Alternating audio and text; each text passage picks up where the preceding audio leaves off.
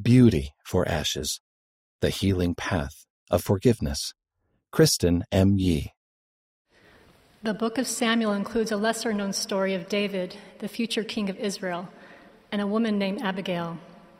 After Samuel's death, David and his men went away from King Saul, who sought his life. They provided watch care for the flocks and servants of a wealthy man named Nabal, who was mean-spirited. David sent 10 of his men to salute Nabal and request much-needed food and supplies. Nabal responded to David's request with insult and sent his men away empty-handed. Offended, David prepared his men to go up against Nabal and his household, saying, "He hath requited me evil for good." A servant told Abigail, Nabal's wife, about her husband's ill treatment of David's men. Abigail quickly gathered the needed food and supplies and went to intercede. When Abigail met him, she fell before David on her face and bowed herself to the ground and fell at his feet and said, "Upon me, my Lord, upon me let this iniquity be. Now therefore the Lord hath withholden thee from coming to shed blood and from avenging thyself with thine own hand. Now this blessing which thine handmaid hath brought unto my Lord, let it even be given unto the young men. I pray thee, forgive the trespass of thine handmaid." And David said to Abigail, "Blessed be the Lord God of Israel, which sent thee this day to meet me.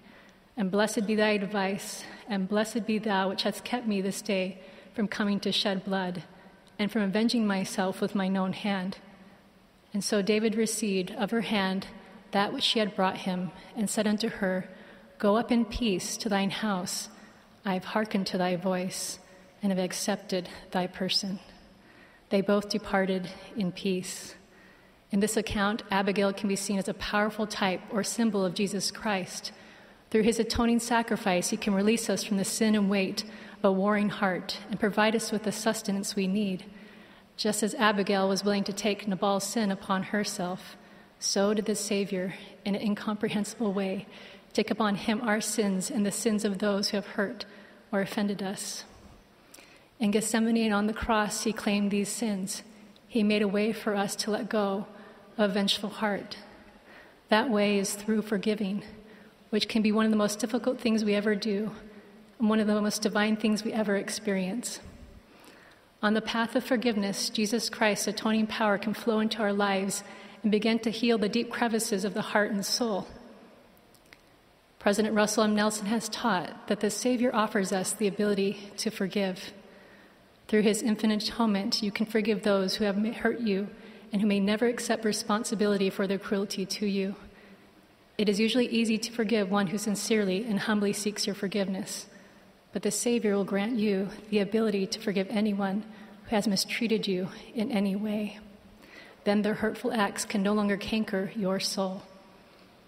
Abigail's bringing an abundance of food and supplies can teach us that the Savior offers to those who have been hurt and injured the sustenance and help we need to be made healed and made whole. We are not left to deal with the consequences of others' actions on our own. We too can be made whole and given the chance to be saved from the weight of a warring heart and any actions that may follow. The Lord has said, "I, the Lord, will forgive whom I will forgive." But out of you, it is required to forgive all men. The Lord requires us to forgive for our own good, but he does not ask us to do it without his help, his love, his understanding. Through our covenants with the Lord, we can each receive strengthening power, guidance, and the help we need to both forgive and to be forgiven. Please know that forgiving someone does not mean that you put yourself in a position where you continue to be hurt.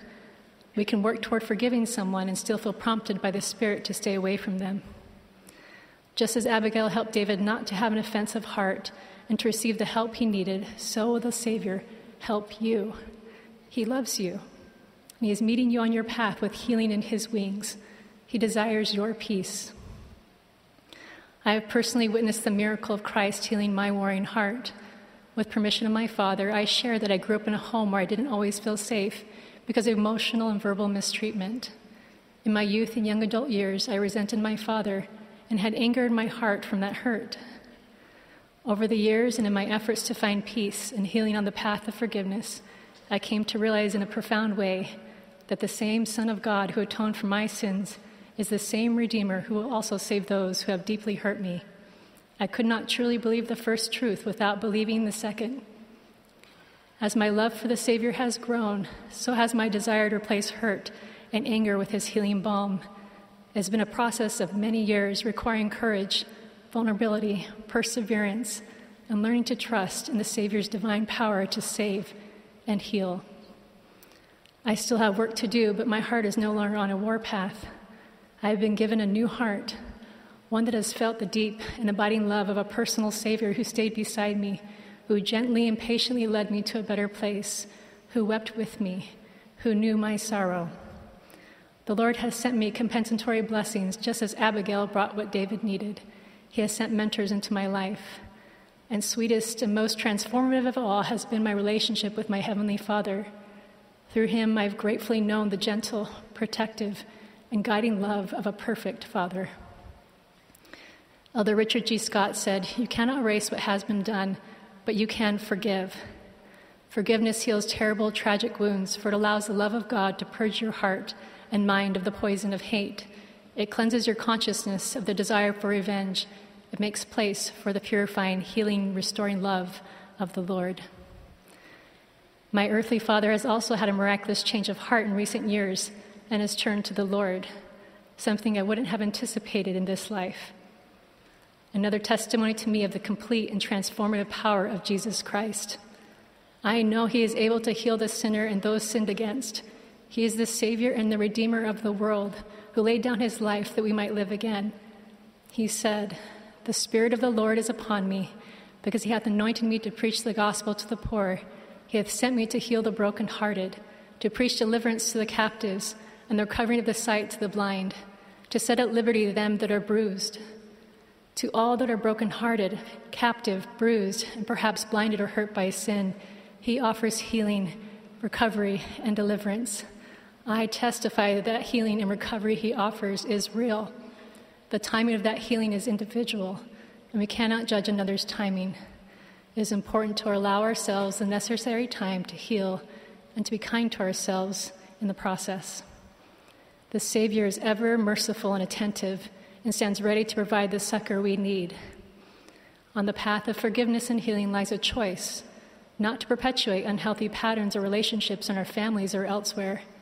To all within our influence, we can offer kindness for cruelty, love for hate, gentleness for abrasiveness, safety for distress, and peace for contention. To give what you have been denied is a powerful part of divine healing possible through faith in Jesus Christ. To live in such a way that you give, as Isaiah has said, beauty for the ashes of your life is an act of faith that follows the supreme example of a Savior who suffered all that he might succor all. Joseph of Egypt lived a life with ashes. He was hated by his brethren, betrayed, sold into slavery, wrongly imprisoned, and forgotten by someone who had promised to help. Yet he trusted in the Lord. The Lord was with Joseph and consecrated his trials to his own blessing and growth and to the saving of his family and all Egypt. When Joseph met his brothers as a great leader in Egypt, his forgiveness and refined perspective were manifest in the gracious words he spoke. "Now therefore be not grieved nor angry with yourselves that you sold me hither, for God did send me before you to preserve life. So now it was not you that sent me hither, but God." Through the Savior, Joseph's life became beauty for ashes. Kevin J. Worthen, president of BYU, has said that God can make good come not just from our successes, but also from our failures and the failures of others that cause us pain.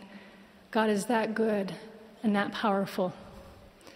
I testify that the greatest example of love and forgiveness is that of our Savior, Jesus Christ, who in bitter agony said, "Father, forgive them, for they know not what they do." I know that our Father in heaven desires goodness and hope for each of his children. In Jeremiah we read, "For I know the thoughts I think toward you, saith the Lord, thoughts of peace." Jesus Christ is your personal Messiah, your loving Redeemer and Savior who knows the pleadings of your heart. He desires your healing and happiness. He loves you. He weeps with you in your sorrows and rejoices to make you whole. When we take heart and take his loving hand that is ever extended as we walk the healing path of forgiveness, is my prayer in the name of Jesus Christ. Amen.